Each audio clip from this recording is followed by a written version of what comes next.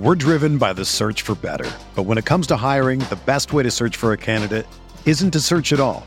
Don't search, match with Indeed. Indeed is your matching and hiring platform with over 350 million global monthly visitors, according to Indeed data, and a matching engine that helps you find quality candidates fast. Ditch the busy work. Use Indeed for scheduling, screening, and messaging so you can connect with candidates faster. Leveraging over 140 million qualifications and preferences every day, Indeed's matching engine is constantly learning from your preferences, so the more you use Indeed, the better it gets. Join more than 3.5 million businesses worldwide that use Indeed to hire great talent fast. And listeners of this show will get a $75 sponsored job credit to get your jobs more visibility at Indeed.com/Blue Wire. Just go to Indeed.com/Blue Wire right now and support our show by saying that you heard about Indeed on this podcast. That's Indeed.com/Blue Wire. Terms and conditions apply. Need to hire? You need Indeed. This podcast episode is brought to you by Coors Light. These days, everything is go, go, go. It's nonstop hustle all the time. Work, friends, family, expect you to be on 24/7. Well, sometimes you just need to reach for a Coors Light because it's made to chill. Coors Light is cold lagered, cold filtered, and cold packaged. It's as crisp and refreshing as the Colorado Rockies. It is literally made to chill. Coors Light is the one I choose when I need to unwind. So when you want to hit reset, reach for the beer that's made to chill. Get Coors Light in the new look delivered straight to your door with Drizzly or Instacart. Celebrate responsibly. Coors Brewing Company, Golden, Colorado. The Timeline is a Blue Wire podcast.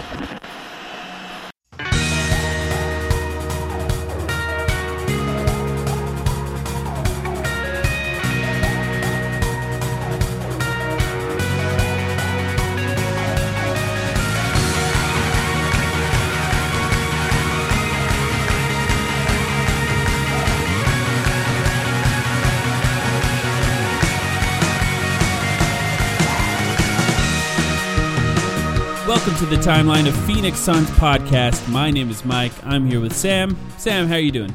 I'm doing all right, Mike. That sucked. That sucked.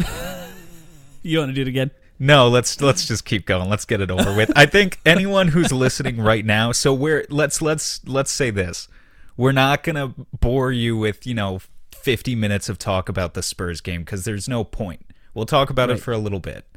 We're mostly going to talk about the upcoming week because I think it's more interesting. But because I know how our download numbers work, if you're listening the morning after we release this, right after one of the Suns' worst losses of the season, if not the worst loss of the season, then you are absolutely, definitely a real fucking fan because that was a really bad game.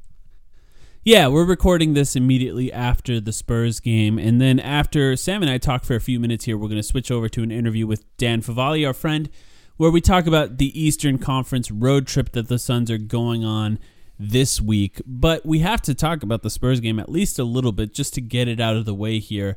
I don't care. I think the Suns are pretty bad in this game, and I think that happens. There is like a little bit of a Jedi mind trick thing that Pop does to the Suns somehow where it seems to happen. Like the Suns are a victim of Popovich resting all of his best players and the Spurs still winning. That happens every year. And it just so happened to be the Suns. The Suns were the victim of that this time. There's some interesting stuff that happened in this game, but more than anything else, the Spurs just hit kind of every shot in the specific type of coverage that the Suns were deploying against them. But what did you think? Yeah, the Suns played a drop coverage for the first three quarters until they tried some small ball 5 minutes with Torrey Craig. But while they were playing a drop, it was with both DeAndre Ayton and Dario Saric dropping back. They were trying to concede that mid-range area for the Spurs, and the Spurs hit every single shot in that area, even contested ones tonight. Their execution was flawless. Typically I think coaching, just to touch on Pop, I think coaching is kind of overrated in its impact and the way we talk about it most of the time, but there are a few select coaches in the NBA who could lead any squad of bums to a 500 record, and Popovich is one of those guys. Yeah, and they're actually below 500 now, which is why the Suns lost to them because they lose. There has to be an element of this is the game before they go on the road trip, and the road trip is against a bunch of great teams. They were just looking forward a little bit, and I don't think they were fully prepared for how disciplined the Spurs were going to be in this particular game. The one thing I can say is I think that when the Suns get in a hole early enough, I don't know that their starters are built to dig out of that, if you will. And I use the word dig because they seem to often go a little deeper in that hole. The Suns have actually spent the least amount of time of any NBA team down by 10 points this entire season. So this was not a situation that they've been in a lot. And I think if you're going at Monty Williams, which maybe I did a little bit on Twitter today, you have to remember that this isn't exactly something they've had a ton of experience with. So there is an element to let's see what our starters can do and let's see what our guys can do before you go to a lineup like they did with the small ball lineup. But it's specifically, a small ball lineup is meant to stop a team that's doing the offensive things that this team was doing. They did it against the Kings as well, and it worked with the Kings game. The Kings went on a run. They went small. They switched everything. The Kings lost all their rhythm. And even in this game, the Spurs lost their rhythm to an extent, but there were some miscommunications with that small ball lineup on switches, and the offense was a little stagnant. No Devin Booker, by the way, in both of those games in the small ball lineup, which I'm not sure if that's by design. Like, do they not want Devin Booker in some of those switches, or I'm not sure what they're doing. But, that would be the only thing that I would say that I'd like to see them go to that a little bit more if the Suns get in a hole like that. But beyond that, I'm not sure I have any other valuable analysis on that game. What do you think? Yeah, I'm in full agreement with you. I'm not panicking based on this one game. I will say, if San Antonio is still in that 7th seed going into a first-round series, I think this might contradict something we said in the upcoming conversation you guys are going to hear with Dan, which we recorded earlier today. But the Suns are still heavy favorites in that series, but Pop always has a trick or two up his sleeve. So it might not be so easy, as proven by tonight. Yeah, and the Suns won 3 games directly before the Spurs game: Houston, Miami, and Sacramento. The Houston game was a classic Suns game against a relatively bad team where they go ahead by a lot, let them back in the game, and then close them out strong in the fourth quarter. Same with Sacramento. The Miami game in particular was kind of a blowout. The Suns kind of just worked Miami from tip to end, and it was kind of a fascinating week outside of the Spurs game. What are your thoughts on any of those games? I have some things that I'd like to talk about, but do you have anything specific that stood out in those games? I think just 2 players that I think we can single out from this week. Do you want me to? I don't know if you have one in mind. Yeah. Should we trade back and forth? Let's start actually small. Let's start with Jevon Carter. He's a guy who's gotten his rhythm back this week. In fact, today it was kind of sad, actually. He had 17 points, which is the second most he's ever had as a Sun, and it came in just such a brutal loss. But his last 5 games, I haven't taken the time here to calculate the exact stats, but his last 5 games here, Jevon Carter, who is not a score-first player by any means, has 14, 9, 9, 13, and now 17 points. So he's re-entered the lineup in favor of Langston Galloway and obviously Etuan Moore, who hasn't played in a couple months now. That only makes sense when Jevon is hitting his shots, and right now he's torrid hot from deep. He can't miss. I think he's raised his 3-point percentage from, it was about 31% like a week ago, and now it's already up to like 37, 38% on the season because he's just come out chucking. He's even, running off screens and kind of doing some Langston-like movements, not to the same extent, but we've seen a little bit of it from him. So that's a guy where his defensive impact. Is he, one of the top 8-9 guys in a playoff rotation? I don't think he's cracked that playoff rotation, to be honest. I think Monty has 8 or 9 guys probably in mind, and Jevon is the 10th guy. But in certain matchups, the Heat was a good example. If you just want a guy to chase Duncan Robinson around screens for 10 or 15 select minutes, he could crush that, And so like certain playoff games, he could come in and he could play 5 or 10 minutes and harass someone on the perimeter. And as long as he hits a 3 or 2, he's doing his part on offense enough to be worth putting in the game. So I want to give a shout out to him because this is by far been his best week of the season. Yeah, he's looked like he did in the bubble. I think that was the last time we saw Jevon Carter be like an ultra effective offensive player. He's always the defensive player that he is, and that he's a pest that really just bothers guys and still has some small limitations just from being short compared to the rest of the players on the court. But you really see how valuable he can be And, looking at the box score for the Spurs game, he led the team in scoring. I'm not. Is that the only time that's ever happened? I can't remember a single other time. On the Suns, yes. I looked up his career high when he was at like 15, 17 points because I was like, Jevon Carter averages like 4 points per game for his career. What could his career high possibly be? Yeah. He had 32 in a game, one of the very last games of the season, his rookie year in Memphis. Like an Alec Peters. I think it was the last game. Insane. Yeah, and 6 threes or something like. Yeah, he had or 7 threes, like a lot. But yeah, I think you're exactly right when you talk about him in the playoffs. In that maybe he's not a guarantee every night, but I'd be shocked if he didn't play at some point in the playoffs, especially when you have the type of guards that the Suns are likely to go against, even in the first round. Where if someone's going off, he's just another guy that you can throw out there and give them a different look defensively to see if he can put a stop to it.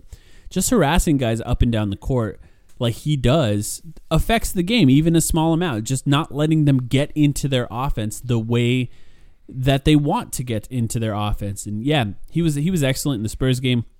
A great week throughout. And I think earning those minutes and in a way that I didn't really expect, because what's happened now is basically he's playing a lot of time with Chris Paul, because as we know, the Suns like to have multiple offensive creators on the floor at all times.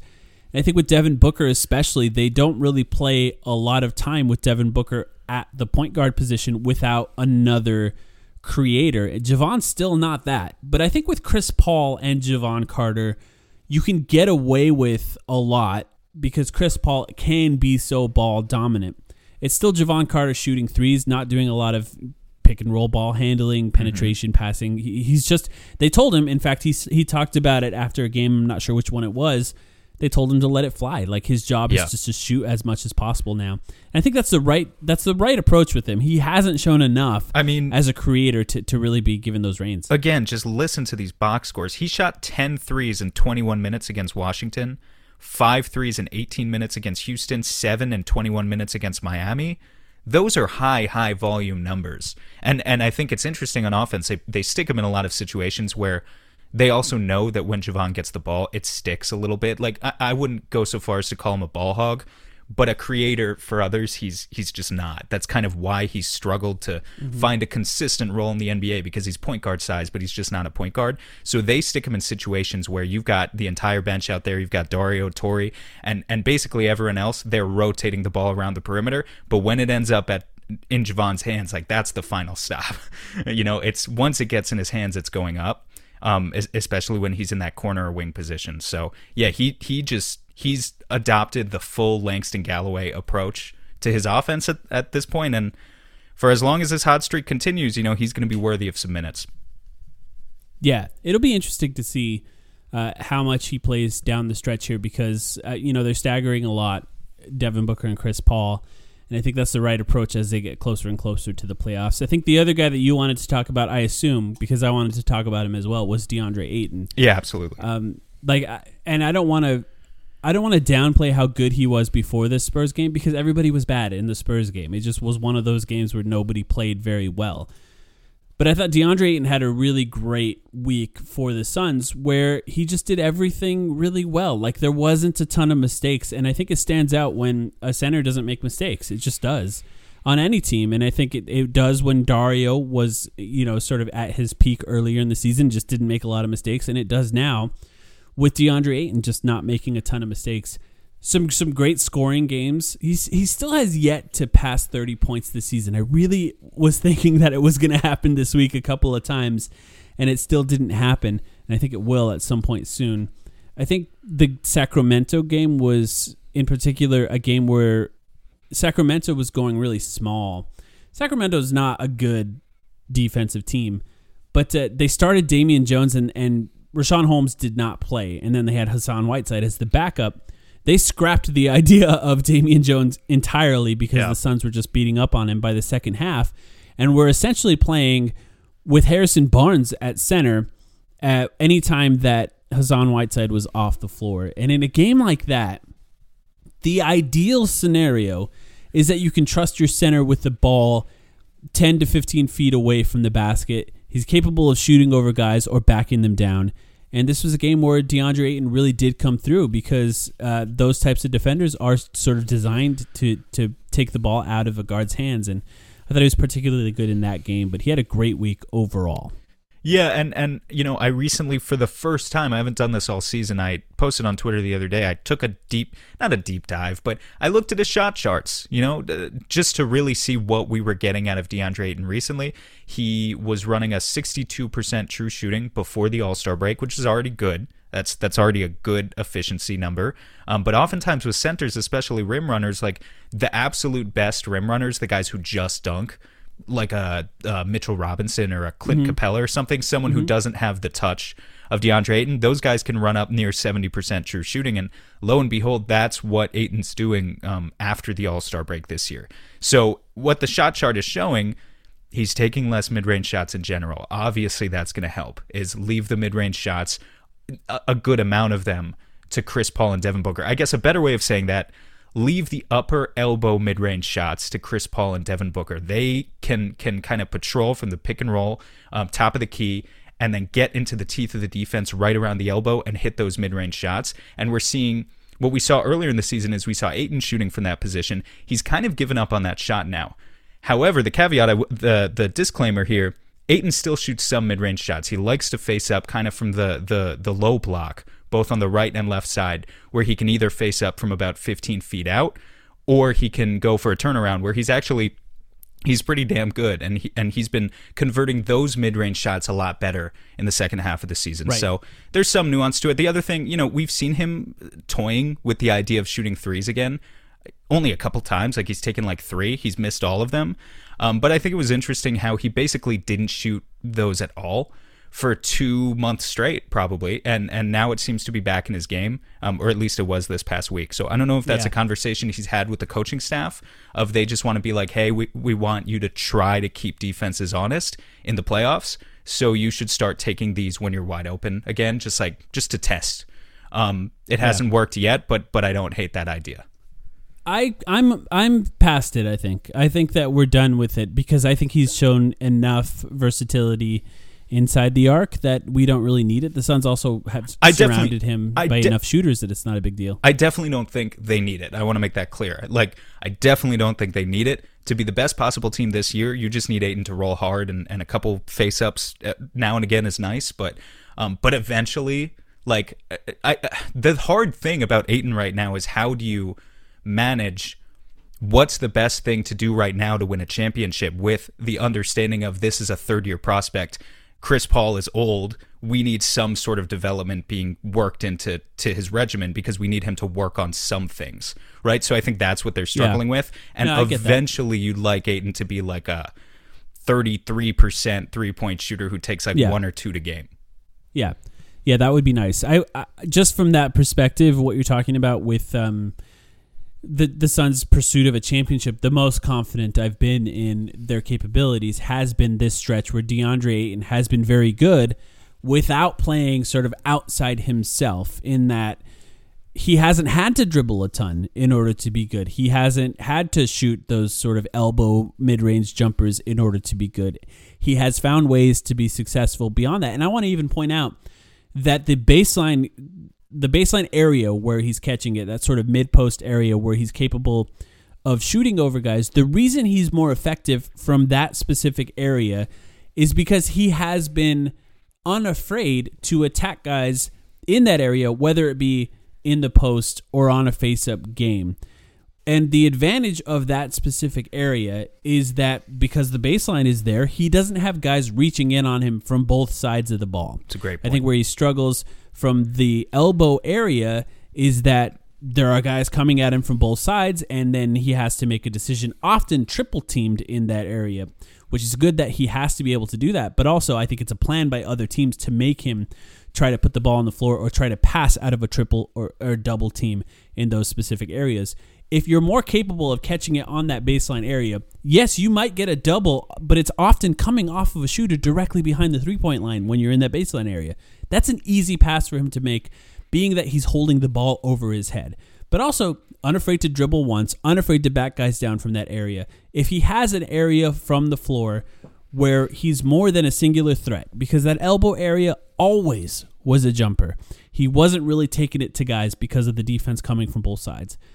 In that baseline area, there's more than one option. There's the dribble, there's the post-up, there's the shot, there's the pass.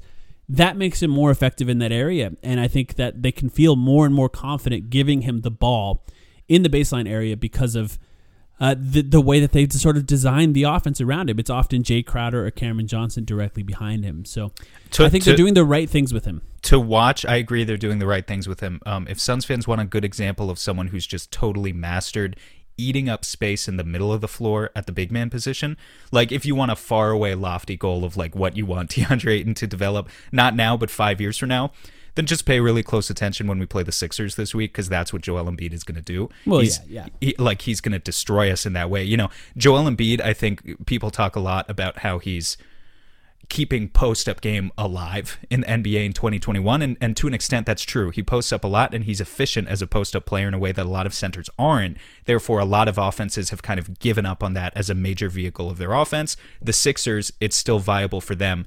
But beyond that, Joel Embiid is just an example of a guy. He gets into the elbow. He's not afraid of making reads, putting the ball on the floor either way, and he'll just destroy you no matter how much help you send him. So, like, that's probably I'm not even saying Ayton that it's even possible for him to get there, but, like, if you just want to know what we're talking about, if, like, some centers can do that, just watch Embiid on Tuesday because it's going to be on full display. Yeah, and that's an MVP level guy. There's also Nikola Jokic, who probably will win the MVP, that's capable of hurting you from every area on the floor. But maybe a guy in the next tier down, Bam Adebayo, is a really good example. And I think what Bam does is he leverages his playmaking from that position. Now, DeAndre Ayton has struggled a little bit from there, and I think it matters to be able to dribble towards the basket in that area or shoot that mid-range shot relatively well, because then you're not getting double-teamed as much. But yeah, that's something that if DeAndre Ayton can develop a skill in passing, and I said it before, he's shown some flashes of that recently, enough that I think they can start working it into his game, if not this year, as early as next season. And there's some things that you can do from that area as a playmaker if you just catch it without just relying on specifically that jump shot. But obviously has been a really good week for him outside of the Spurs game because it was bad for everyone. We're driven by the search for better. But when it comes to hiring, the best way to search for a candidate isn't to search at all. Don't search, match with Indeed. Indeed is your matching and hiring platform with over 350 million global monthly visitors, according to Indeed data, and a matching engine that helps you find quality candidates fast. Ditch the busy work. Use Indeed for scheduling, screening, and messaging so you can connect with candidates faster. Leveraging over 140 million qualifications and preferences every day, Indeed's matching engine is constantly learning from your preferences, so the more you use Indeed, the better it gets. Join more than 3.5 million businesses worldwide that use Indeed to hire great talent fast. And listeners of this show will get a $75 sponsored job credit to get your jobs more visibility at Indeed.com/Blue Wire. Just go to Indeed.com/Blue Wire right now and support our show by saying that you heard about Indeed on this podcast. That's Indeed.com/Blue Wire. Terms and conditions apply. Need to hire? You need Indeed. But still, I think interesting enough that they can take it into this road trip and hopefully really get some great games out of him. You know Devin Booker's going to play well against Philadelphia and Boston. So beyond that, everyone else needs to play well in the rest of the games because I think you can count on him to do pretty well in those. Up next, we're going to switch over to an interview with Dan Favale. Dan lives in New York. We assume that means that he's more capable of covering the Eastern Conference, and I think we were right on that assumption. He's a secret Suns fan. He also writes for Bleacher Report. We'll switch over to that after our break here, and you'll get to hear a great interview with him that we recorded before the Spurs game. The economy is made up of real people doing real stuff, and it affects everything. Which you obviously know since you're a real person doing real stuff. Marketplace is here to help you get smart about everything beyond the what of the day's business and economic news. We dig into the how and the why with the real people driving our economy. From big tech and interest rates to small businesses and what's happening at the Fed, Marketplace breaks it all down so you don't have to. Listen to Marketplace wherever you get your podcasts. Sugar Ray Leonard, Roberto Duran, Marvelous Marvin Hagler, and Thomas Hearns. Legends, whose four-way rivalry defined one of the greatest eras in boxing history. Relive their decade of dominance in the new Showtime sports documentary, The Kings, a 4-part series premiering Sunday, June 6th, only on Showtime. All right, joining us on the timeline is Dan Favale, writer for Bleacher Report, host of the Hardwood Knocks podcast, deputy editor of NBA Math, and a Blue Wire bro, as we call them, a friend of our podcast, Dan Favale. Dan, how are you doing? I'm doing well. How are you guys? Pretty well. It's hard to complain. You know, the Suns have been playing so well lately, and it's a lot more fun to cover a really good team than to cover a really bad team. You came on earlier in the year to talk about the Suns. I think you're a secret Suns fan. Maybe not so secret anymore. Not so secret now. You seem to be pretty high on the Suns early on, even when they were sort of struggling to start. You know, struggle for the Suns this season was 8-8, which obviously was still a massive improvement over the Suns. Actually, Dan, the first time you came on our pod this year, do you remember what the Suns' record was the day that we recorded that first time? Ooh, weren't they like 14-13 or something? Was it they were 8-7. So right about where Mike was just talking about, when they were 8-8, that was kind of, you came on at the low point of the season, and since then the Phoenix Suns are 32-8. Yeah. Do we owe you thanks of some sort? Doesn't this date back to you guys came on my podcast and I said the Suns were going to win at a 57-game pace, and even you two, I could just feel it through the airwaves that you were like, what the fuck is this guy talking about? Hope is a dangerous thing for Suns fans. It's always a little bit scary to be too optimistic about a team because our hopes have been dashed a few times. I don't know if you know the history of the Phoenix Suns, but there's been a lot of really dramatic endings. So, as high as Sam and I were, and sometimes Suns fans say, well, people who cover the entire NBA were low on the Suns, and I think Dan, you're an example of how that's just not true. Since we last spoke with you, obviously on an insane win pace here, but what have you thought just watching the Suns? Just your general perspective of it. I don't think my thoughts on them have changed at all, except maybe I feel not so much over the past 7 games, I guess, but shakier about them up front at the center position than I did. I think we reached a point where I probably felt better about DeAndre Ayton than either of you two did, and he's been a monster his last 7 games. But when you look at Saric is shooting better from 3 over his past few games, but those minutes with him at the 5 feel off. Where you guys have mentioned this, where Saric's defensive value is being in the right place at the right time. It just feels like he's not in the wrong place, but that defenses are figuring out how to get by him more. And when you're looking at their just potential matchups in the West, if you can't count on Ayton to play like he has over his last 7 games, there are some question marks there. But the other thing about this season, and it still doesn't really change about how I feel about the Suns, is I've had to look at every team of the league at a whole in like segments, because it feels like so much is changing when you're looking at player availability, injuries, the league's health and safety protocols, rest. This has been the most difficult season for me to cover from a national perspective, just because I still feel like I lack a feel for so many teams based off all the stuff that's happened or the general inconsistency. So I would still, after the Nuggets made the trade for Aaron Gordon, I'd entertain that. I thought they were the biggest threat to come out of the West among the non-Lakers division if LA was healthy. But I ended up landing on the Suns anyway, and I think post Jamal Murray injury, people are going to pick the Clippers, some of them are going to pick the Jazz, but I still think the Suns are like that foremost threat in the Western Conference. Can I ask for your take on something that Mike and I have debated a little bit, and I know some Suns fans are asking about online? Like you said, availability is the big thing. It's so hard to get a feel for anyone this year. In fact, we're going to talk in a little bit about some of these amazing Eastern Conference opponents that are coming up this week for Phoenix. It's hard to get a feel for those teams too, because they haven't played each other all that much, and when they have, it's like one superstar, another superstar always seems to be out of the game. With the injuries that are happening, and given, I'm going to knock on wood here, but given that the Suns have been fairly okay about health so far this year, do you think there's a good argument for resting anyone on the Suns, trying to load manage where you can in these final few weeks as we lead up to the playoffs? Is that something you've thought about? Is that something you'd like to see out of certain guys? I know Chris Paul's the obvious candidate, but maybe there are others too. there are two players that I don't think would ever accept it, and that's Chris Paul and Mikal Bridges are the two guys that I'd be worried about most. Mikal Bridges just looked banged up, and I think it was one of the Suns' recent national TV games. Maybe it was the Jazz, and it's sort of, I guess, normalized a little bit since, but that dude could use a break. And then Chris Paul, I mean, I'm just always in fear of a hamstring issue or something with him, and you're looking at his age. So I would like to see the Suns sort of get to that point, and now, knowing Donovan Mitchell is going to miss a few games, maybe you sense that you could get first in the West, and that being 1 or 2 ensures that you don't face the Lakers at this point in the first round, because it doesn't seem like they're going to fall to play in.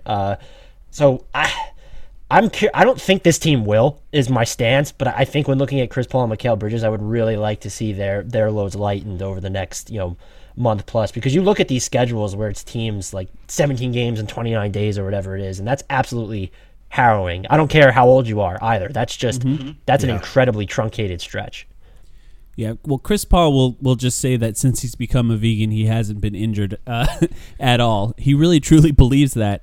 But I think you're right. Like, obviously, an injury to Chris Paul or Devin Booker would be huge for this team. And I think the way DeAndre Ayton's playing, even when he was sort of up and down, like, his importance is still so massive to the team, because you need a guy who does the things that he does. But I'm sort of terrified of a Mikal Bridges injury. You watch, it was a heel problem that sort of slowed him down, and the idea that could sort of be turned into another maybe more serious injury has been keeping me up at night because of his importance to the team and his versatility defensively. And it's interesting for him because you look at the last few games and, up and down, I think, in the last 10, 15 games offensively. But there's never really a time outside the Jazz game where he hasn't done the things right that you need him to do defensively. But I want to go back to something you said, Dan. You mentioned the teams that could be coming out of the West, and you said Suns, Jazz, and Clippers were main. You left out an obvious team there, I think, with the Lakers. Is that just because of their injuries? Are you afraid to sort of pick them at this point because we haven't seen them fully healthy in so long? Oh no, they would actually, unless you tell me that AD and LeBron won't be on the court, they would still actually be my pick to come out of the West. I've always just viewed it as what's the team that's the biggest threat to them, and I think I've at this point where I just default to LeBron's team because doubting him has just not paid off for me in the past. Right. And they just have, when you just look at duos in the league, there's not really enough. I guess Brooklyn now, but they're never healthy either. To have 2 top 5 or top 7 players, top 10, whatever it is, like, that's just special right now. And I still don't think, I think Anthony Davis is still somehow underrated on the defensive end because people pay so much attention to on-off splits. But the things he can do in the playoffs and the lineups that he can just anchor that should not exist unless he himself is otherwise on the floor is massive to me. So if they're both in the game, if they're both healthy, I would default to the Lakers. But the Suns, I think it's a testament to how this roster was built, and even how they've played thus far, obviously, that after the Nuggets got Aaron Gordon and were fully healthy, that was just a perfect fit. That was the player they needed, did so many things on defense for them, even if you don't think he's a lockdown one-on-one guy. And I still felt compelled to default to the Suns. And I think that speaks to the level of trust that Devin Booker has earned and should have earned, at least from the national media, with what he's done over the past few years, knowing what Chris Paul is able to do for this team. And then the supporting cast, maybe outside of really like DeAndre Ayton this season, there's been like a lot of steadying performances where you can at least bank on certain guys doing certain things. And this also feels like a team where, there are questions like, is Torrey Craig going to shoot 1 trillion% from 3 for the rest of the season? I am worried about that. Do they get to the rim enough? People harp on their free throw attempt rate. I actually really don't care about that. And my 2-word answer to that is Lou Williams. Just look at how he fares in the playoffs. The foul stuff doesn't work. So I'm very high on the Suns. It's just I can't get them. I'll call it the coward's pick, but it's LeBron. So I still think the Lakers, if they're healthy, are that favorite. We talked about free throws, exactly that same argument last week. I brought up, I think it's fair, for the record, if anyone wants to get down on the Suns' free throw rate, but then you also have to be equally down on the Nuggets and Clippers because they also don't get to the free throw line. So if it doesn't bother you, I could easily see the Clippers coming out of the West, regardless of free throws. Therefore, I have to apply the same logic to Phoenix. But we already heard you talk a little bit about maybe not so much a lack of faith, but just maybe not the strongest feelings about Dario Saric. Are there any other obvious weaknesses here that you look at this roster? I mean, we're sitting here, it's April 17th when we're recording this, they're up to 6th in offensive rating. They're 5th in defensive rating. It doesn't feel like there are obvious holes, but as you look at specific playoff matchups, what are you thinking? Yeah, playoff matchups are interesting, and even if you end up, and we're probably looking at, I don't think there's anyone they're going to face in the first round that is going to be a team that I wouldn't pick them to beat. It could be Dallas, it could be Golden State. I still would pick Phoenix to beat them. It's when you get into like those second round possibilities and later where I don't know that they match up with a full strength like Lakers squad particularly well. I would be very curious to see can they get away with some of their non-Ayton lineups if you're facing the Jazz, if you're facing the Nuggets and you have Gobert and Jokic there.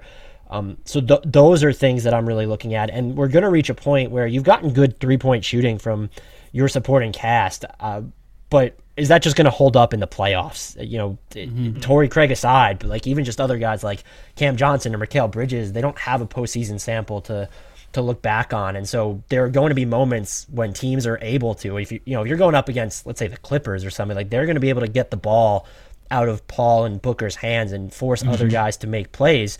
Do you have that on this team? And I think they've proven that they do, but does it translate to the postseason? Because there might just be, I don't want to call it a lack of variance in their supporting cast, but unless DeAndre Ayton's done a much better job over the past 7 games where so many of his shots are coming in the restricted area, a fewer percentage of his shots are as jumpers, and I think that's the way he probably needs to play.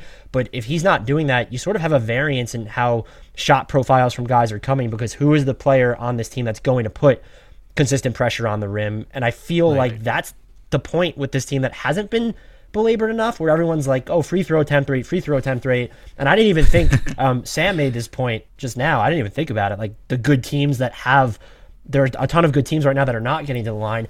It's sort of the same thing with the Clippers, though, where it's getting to the rim is still valuable, and it feels like the Suns are still not getting there enough, even though, you look like their pace has picked up, their average time of possession over the past, I don't know, since like March 1st or something, the last time I looked at the data. So those are the two things that, or I guess it's one thing just looped together that is standing out, is do they have that variance in the supporting cast of their offense, where is Ayton going to put enough pressure on the basket, or do they have, can they trust their supporting cast guys to knock down those big time 3-pointers in the postseason? Can I just say, people accuse often, they just point fingers and they say the national media doesn't watch the Suns. The national media doesn't watch Team X or Team Y. You, in the span of 10 minutes, have hit on some of just the main points that Mike and I have been talking about like last week and for weeks. So kudos, because like the pace thing, not everyone's picked up on that. You often still like go into opposing team games and hear the announcers be like, oh, Phoenix is a fast team, they've always been a fast team, people who just like obviously don't pay attention, but yeah, that's a great point. I would kill to see the Suns push the pace more after turnovers. Has been the most infuriating thing, and I was looking this up for a piece I was working on a couple weeks ago. They're 14th in average possession time. That's per Unpredictable since March 1st. And yet, like, they still haven't really ticked up when you're looking at after turnovers. It's like they're doing their damage after, or they've picked up their pace a lot after made shots, not so much after defensive rebounding. And I feel like those live ball opportunities is where they can, butter their bread a little bit more in the postseason, because all three of us know that getting out in transition is like just more theoretical when it gets to postseason defenses, but those live ball opportunities, like after you create a turnover, when you really can dictate the terms of engagement, I would love to see the Suns just be more aggressive, because even when it seems like Chris Paul is running up the court, there's always that pullback, and I feel like the Suns have the personnel, or at least the talent, to be like more aggressive 100%. In that situation. And there's less variance in those plays too. Just quickly, I'll say, like, Mikal Bridges doesn't have that track record in the playoffs of being a 40% 3-point shooter, but if Mikal Bridges is filling the lane, he's going to get those easy transition buckets. So there's a difference there in what he's able to do, the types of things that might translate to playoff basketball, and not necessarily, some things will translate, some things may not. I think Mikal Bridges particularly has become more creative in his finishes around the rim as well. With a guy like him, you look at his arms and you think he's just going to be great around the rim, but I think he's found ways to change his pace near the rim, which I think matters a lot when it's just sort of a one-on-one scenario in a fast break, and just find ways to get it off the glass a little cleaner, and that's going to help him a lot, especially if his shot is struggling. Something we've talked about and we just actually made a video about, if you haven't watched it, go to our YouTube channel, check it out. It's about whether or not the Suns have an MVP candidate. It's the importance of the two guys that are very, very, very important on this team. That's Devin Booker and Chris Paul. We were talking before we started recording, Dan, and you seem to be defaulting to saying that Devin Booker is more important. Now, I want to just preface all of this with it probably matters very little to Suns fans at this point, because it's just like they're winning, so who cares? But I do think that Devin Booker is in a weird place where he has spent so much of his time in the NBA with terrible, terrible, terrible teammates, and that has caused his overall reputation for a lot of people who don't necessarily watch a lot of the Suns to tank. People don't really give him a lot of credit for the Suns winning. They'll just point at Chris Paul because he's the new addition and talk about how important he is. What makes Devin Booker stand out to you when you watch the Suns as far as importance to them winning? I think the attention he draws, whether he's on or off the ball, and we talked about this a little bit before the pod, is there's just going to be different types of defenders that are going to go after him. You guys mentioned that teams are going to be less likely to trap Chris Paul as well. Like, those are going towards Devin Booker. Like, he's going to face more of those double teams. And people have pointed to the assist numbers. He's playing with some. This is the first time. Like, if you just look at his supporting cast in the past, like, it was first that he couldn't win, and now that they're winning, it's that's clearly not. He's clearly not most responsible for that. And I'm just like, this is the first time that he's had a really good supporting cast around him for an entire year. And that's independent of Chris Paul. If you took Chris Paul off this team, it's still the best supporting cast that Devin Booker has had, in large part because you would have someone like Mikal Bridges playing the best basketball of his career for the entire season. So I look at still his efficiency, where there have been shots this year where I feel like he's gone through stretches where he's not hitting shots that he normally would, but the difference in cadence that he can play with off the dribble, that is just huge when it's breaking down defenses. You guys mentioned already that he does a ton off the ball. That actually might have been before we recorded, so maybe you technically didn't mention it already, but whatever. That's just more on that coming to our YouTube channel soon.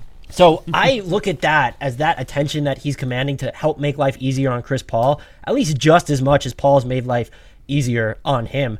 It's huge, and this isn't strictly a Chris Paul thing. The non-CP3 minutes with Devin Booker this year, the Suns have basically just annihilated opponents. They're on plus 10.2 points per 100 possessions when he plays without CP3. And the thing I noticed is that they've each played like an identical number of possessions without the other. They're within 10 possessions of each other in those situations. Not pertinent to this conversation, but I found that interesting.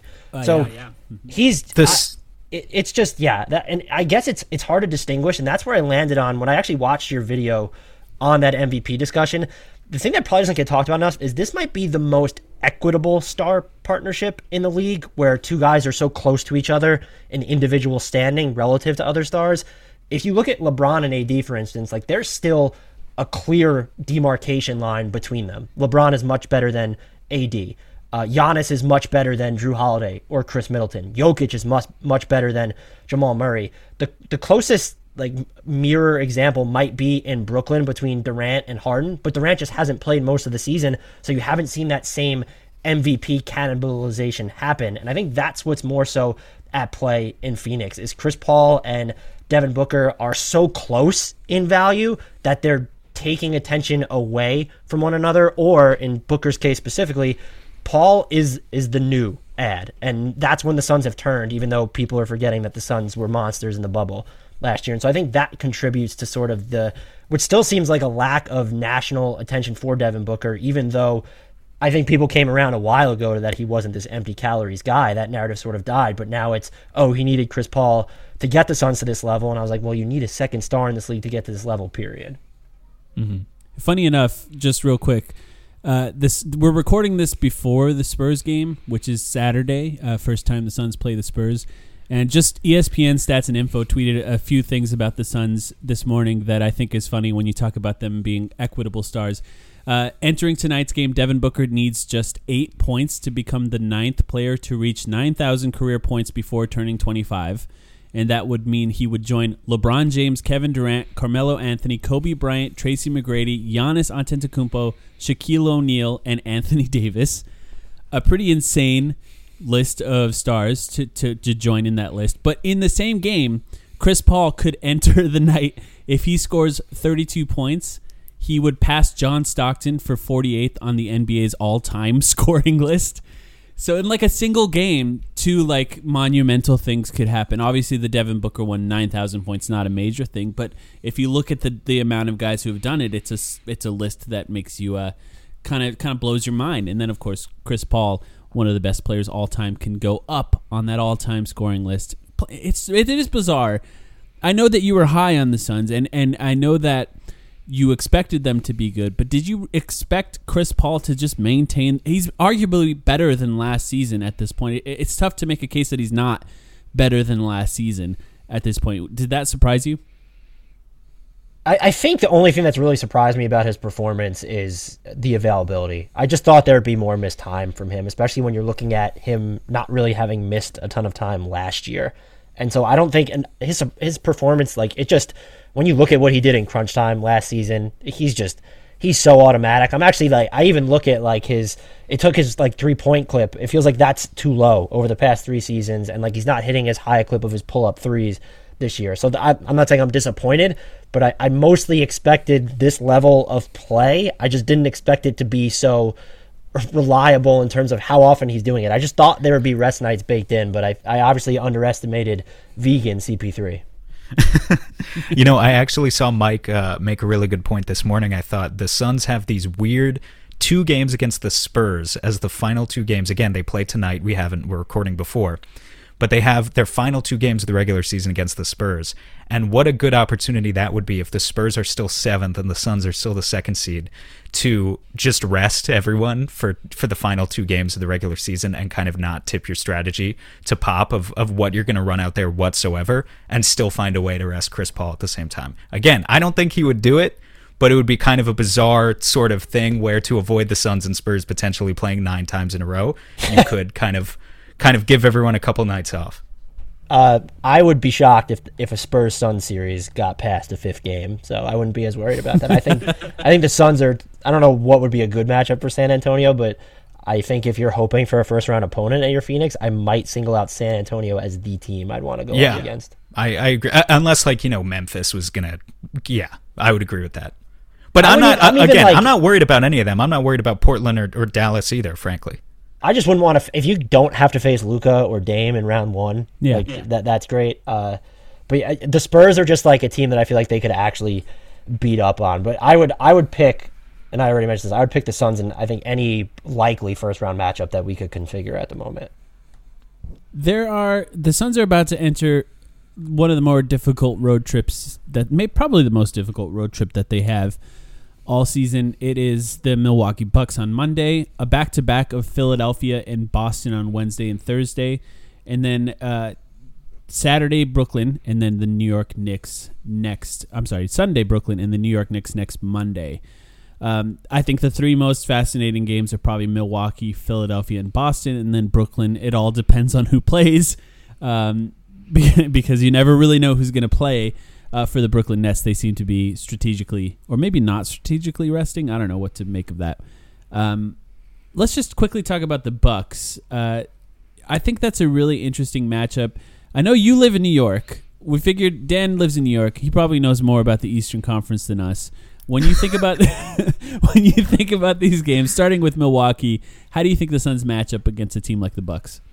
I honestly don't know. I feel like Milwaukee has the ability to really gum up their offense, though, and they've tested out more switching, which I think the Suns are probably uniquely built to. They can frustrate them in those situations. But when you look at having Jrue Holiday, Giannis Antetokounmpo, and even Chris Middleton on the floor at the same time, or if you're playing them with Dante DiVincenzo, who can be disruptive defensively, that's terrifying. And I think I'm wondering if Milwaukee goes to Giannis at center, where it's PJ Tucker's on the floor, or they're running Pat Connaughton instead, whatever the de facto guy next to him in the front court is. Those Dario Saric minutes, like if that's the time that's going up against Giannis, how do those fare? Do you need to have DeAndre Ayton on the court in those situations? And so I probably, of the 3 teams that we're prepared to focus on, I might like the Bucks matchup for them the least, which is just bizarre when knowing that Brooklyn has 3 top 15 or whatever players on its team. As I look at the week ahead personally, it's so tough because I'm going to single out Boston and kind of toss them aside for a second. Well, I guess I'd start here, Dan. Brooklyn, Milwaukee, Philly. One of those teams is going to the finals out of the Eastern Conference, right? Can we reasonably say that it's one of those teams going to the... Is there any other team in the East that you can even see more than like a 2% chance of they get to the finals? I can't get there. It would have to be Boston or Miami, I think. And with Victor Oladipo's injury in Miami, I don't think he's mission critical to them, but that was like their second half swing piece, where if he's even close to what he was when he was making all-star teams and made his All-NBA team, that's huge for them, and they needed someone who could put more pressure on the rim. But he's injured, and I think at this point we've seen a bigger sample of Victor Oladipo not being that player. I don't know that you can just assume it'll happen. And Boston, I just can't, and I'm glad you guys brought me on for this analysis. I have no feel for Boston whatsoever. They are just they're playing better now, and I think having Marcus, seven of their last 8, they've won. Having Marcus Smart back is good for them. Robert Williams has played well for them in stretches. You still have Jason Tatum and Jaylen Brown, who's been unconscious lately, it seems like. I just don't... Looking at their past stretches this season, I don't know how you could trust them, and I do think the bigger thing here is that you just get into questions about their depth, which might not be as important in the postseason when you're looking at playing 7 or 8 guys, but you can't name 7 dependable guys on this team. They really you name their top 4 or 5 players, and that's where you start to run out of dependence there. And they're so, a team that could stand to put more pressure on the rim. Like, they're so reliant on their jump shots, and a lot of their jump shots where, if you contrast them to what Phoenix is doing from the mid-range or from 3, they just don't feel as easy when you watch Boston. And so if you're predicated on hitting jumpers, fine. When you're predicated on hitting ridiculously difficult jumpers, there's sort of an issue there. So maybe 2% is like too low just because it's the East, but at the same time, I would be flabbergasted if we have a team other than Milwaukee, Philly, or Brooklyn coming out. Yeah, and Philly's one of the games where, like, if it was if the Suns were just any team that is a good team, then I'd probably be more afraid of Philadelphia. But for some reason, Devin Booker just kills the Philadelphia 76ers. He always plays really well against that team. There is like a subplot of Ben Simmons, and Ben Simmons' ex is Devin Booker's current girlfriend. So there is a subplot there where in the last Philadelphia game, it seems like Devin Booker was specifically targeting Ben Simmons one-on-one to try and score as many points on him as possible. But even before that, I he had some pretty... There's a game where he scored 46 points. I've pulled it up here. Yeah, I pulled it up here. Devin Booker in 11 career games against Philly. 29.7 points, 4.4 rebounds, 4.5 assists per game, 49% from the field, 48% from deep.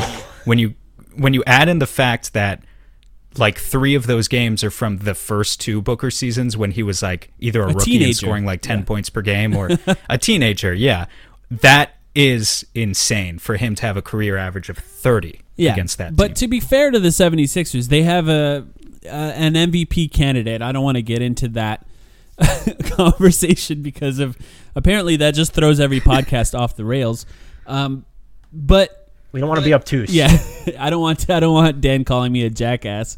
But I see what I see though, and with Philadelphia, Embiid's obviously pretty amazing. They have one of the best defenses in the NBA. A bunch of wing defenders to throw at the Suns, and they've made a trade. George Hill, I'm not sure when he'll be available. I know he's missed some time recently, but it's possible that he'll play in that game. What's your read on the 76ers? How good do you think they are, and how do you think they match up against the Suns? They are currently my pick to come out of the East, and I'll preface that with is the slightest of margins. Look, I was all in on the Joel Embiid MVP train, and then he got injured. I would still, I don't know that he can win the award when you're looking at how, as someone who... Are you suggesting that missing 18 games would impact his his candidacy? It sucks, but yeah, when it's injury related, this wasn't like him being absent, 20 games in the league's health and safety protocols, where I think you can at least rule it out. But he's been, I don't know, he is probably the biggest issue for this. That's obviously not a hot take. He's the biggest issue for every team. I don't know how they're supposed to defend him. And the way he's playing on offense right now seems uniquely able to destroy whatever big body they're going to try and place on him, whether it's DeAndre Ayton, whether it's going to be, do we see Dario Saric go up against Joel Embiid? The thought of that is just a little terrifying. He killed him in the last game, surprisingly. They're going to have to... I mean, Dario Saric killed Embiid, surprisingly, in the last matchup. Like, it was one of Dario's best games of the season. Well, I think if you're the Suns, could you look at it through the lens of, well, Saric is going to at least give you a little bit of a mismatch offensively himself, and so we're going to, if it ends up that he has to defend Joel Embiid, like, that's fine? Or is Saric just at this point better to defend against Embiid's, off the dribble long twos or his 3-point shooting, which he's shooting both looks at career high clips right now. And I don't think I don't know how they're supposed to stop him, but that might be interesting where it's like, well, Saric is still going to provide an element of a mismatch on defense where Ayton's game, I feel like Embiid is, and I don't know the numbers of when they've gone up against each other in the past. I don't actually think I saw the last Suns-Sixers game, so I wouldn't be able to speak to that, but I feel like Embiid might be having an easier time of shutting DeAndre Ayton down, even if he is, attacking the basket or rolling hard to the basket. Sure. So if the greater context of this conversation is we want to see the Suns play good teams so that we can project what they're going to do in the playoffs, I hope people can understand, like, this is why Mike and I, basically every week, we all know we put so much on DeAndre Ayton. But, like, this is why, because as I'm thinking about these games, every game this week, DeAndre Ayton is going to be the X factor. If you want to stop Giannis, DeAndre Ayton historically has actually a pretty decent track record against Giannis. He's going to have to be a big body. He's going to have to stay close to the rim, and he's going to have to kind of wall things up. Against Philly, it's going to be DeAndre Ayton playing an MVP candidate. And then as we look forward ahead to Brooklyn, what happened in the last game when Phoenix and Brooklyn played? Phoenix narrowly lost that game. They tried to switch everything and put Ayton on the perimeter. And in that game, it was James Harden who cooked him repeatedly. Not saying that would happen if they tried it again this time necessarily, but you can very easily see how DeAndre Ayton defends in different schemes becomes the margin that makes or breaks you when you play these top teams. Even if these are Eastern Conference teams that you wouldn't hypothetically see until the finals. This is why we put so much on DeAndre Ayton, because as I look at this week, like, let's just all agree, he's going to be the X factor this week, right? There's no one else. Yeah, I would agree. I would agree. There's always the Devin Booker 45 points that could be the difference maker in any of these games. But yeah, on the defensive end, who else could it be? It really has to be DeAndre Ayton. Would you consider, though, and maybe these aren't games to use as experimentation, but at the same time, maybe they could be because you're not going to face these teams in the playoffs unless you make it to the finals. Can you get weird and say, like, well, do we just try and, I mentioned it before, just mismatch the hell out of these teams by putting Saric at the 5 more? Or I guess that's actually a bad thought because that's really only going to help you against Philly, I think. It's not going to help you against Milwaukee if they use Giannis there. And, Brooklyn, I don't know if you guys have watched much of Nick Claxton, but if they're willing to play him, that guy is statistically, according to B-Ball Index, one of the most switchable players over the past 10 years. Yeah, they absolutely nailed that pick. Well, let me throw something at you, Dan. I don't expect that you watched a random regular season game of Suns versus Kings. But what happened in the Suns-Kings game is that the Kings were just hitting every three. And they were legitimately hitting threes off the dribble, around screens, off movement. Lots of things that make it difficult for the Suns to defend because when teams hit probably one of the more difficult shots, it makes it hard to defend. So what the Suns did is they took both DeAndre Ayton and Dario Saric out. DeAndre Ayton was good in that game. It's just he can't play 48 minutes. And they played with Torrey Craig at center. And when they played with Torrey Craig at center, what they did is they switched everything, and they played an ultra-aggressive perimeter defense, which I love to see. I've been really waiting for the Suns to experiment with that kind of lineup with extended minutes, and they hadn't done it yet. Like they put Torrey Craig in center, like in end of game scenarios where they're just for like one single possession, and then they put DeAndre Ayton back in. But say the Nets are really doing what they did in the last game, which is just forcing. They played really small and they forced a switch with DeAndre Ayton on James Harden, and he would either shoot a three or just drive right past him if his feet were too close to that 3-point line. Do you think that is a legitimate thing? It's something that I've been asking for and something that I would like to see, and I think the Nets are the team that could really force them to do it.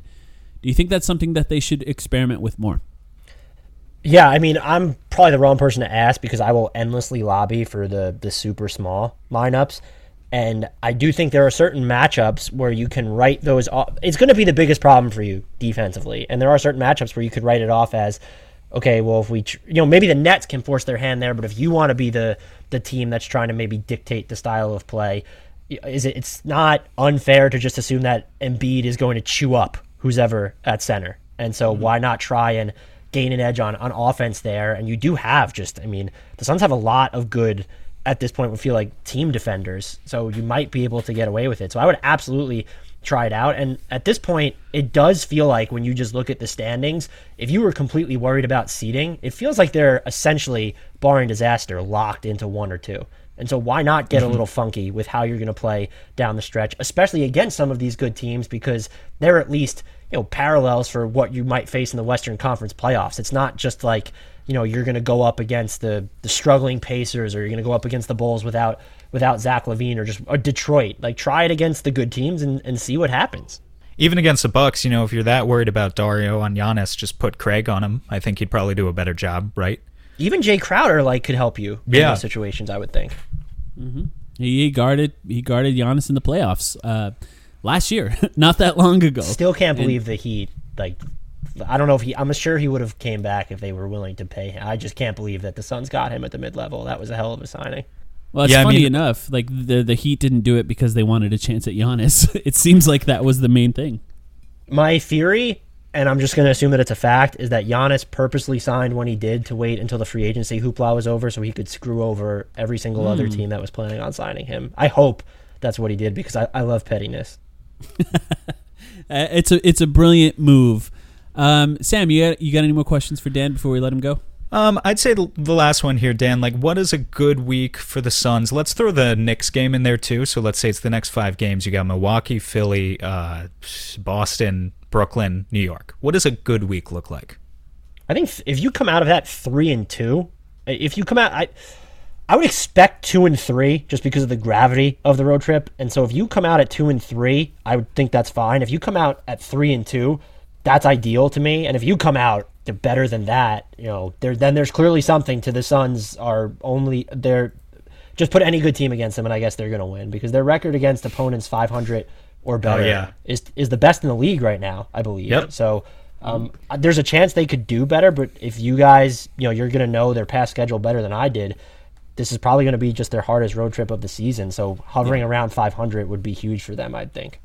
Yeah, they also have the best road record in the NBA at 17-7.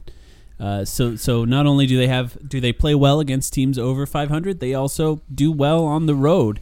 17-7 is probably benefited from the fact that they haven't gone on this specific road trip that they're going on right now, because this could be the one that hurts them in that stat. The Phoenix Suns at 20-6. I'm just looking at the expanded standings right here. The Suns at 20-6 above teams above 500 are only a half game back of what the Sixers do. Wait, excuse me, I'm reading this wrong. Where the Oh, okay. They're only they're only a half game back of what the Bucks do against teams under 500. The Bucks are 21-6 against teams under 500. The Suns are 20-6 against teams above 500. The Bucks are only 14-14 against 500 plus teams. That's pretty crazy. I know Giannis has missed about 10 games, but still.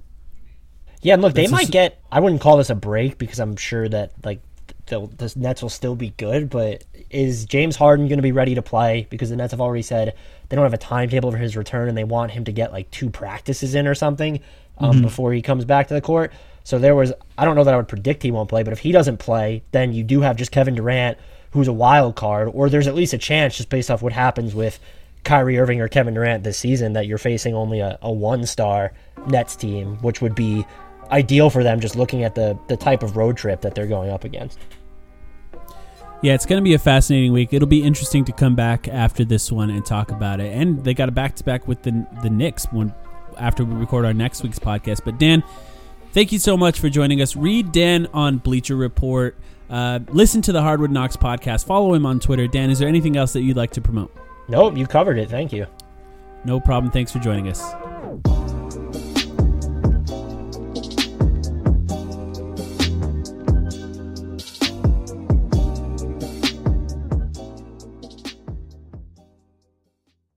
Sugar Ray Leonard, Roberto Duran, Marvelous Marvin Hagler and Thomas Hearns. Legends, whose four-way rivalry defined one of the greatest eras in boxing history. Relive their decade of dominance in the new Showtime sports documentary, The Kings, a 4-part series premiering Sunday, June 6th, only on Showtime.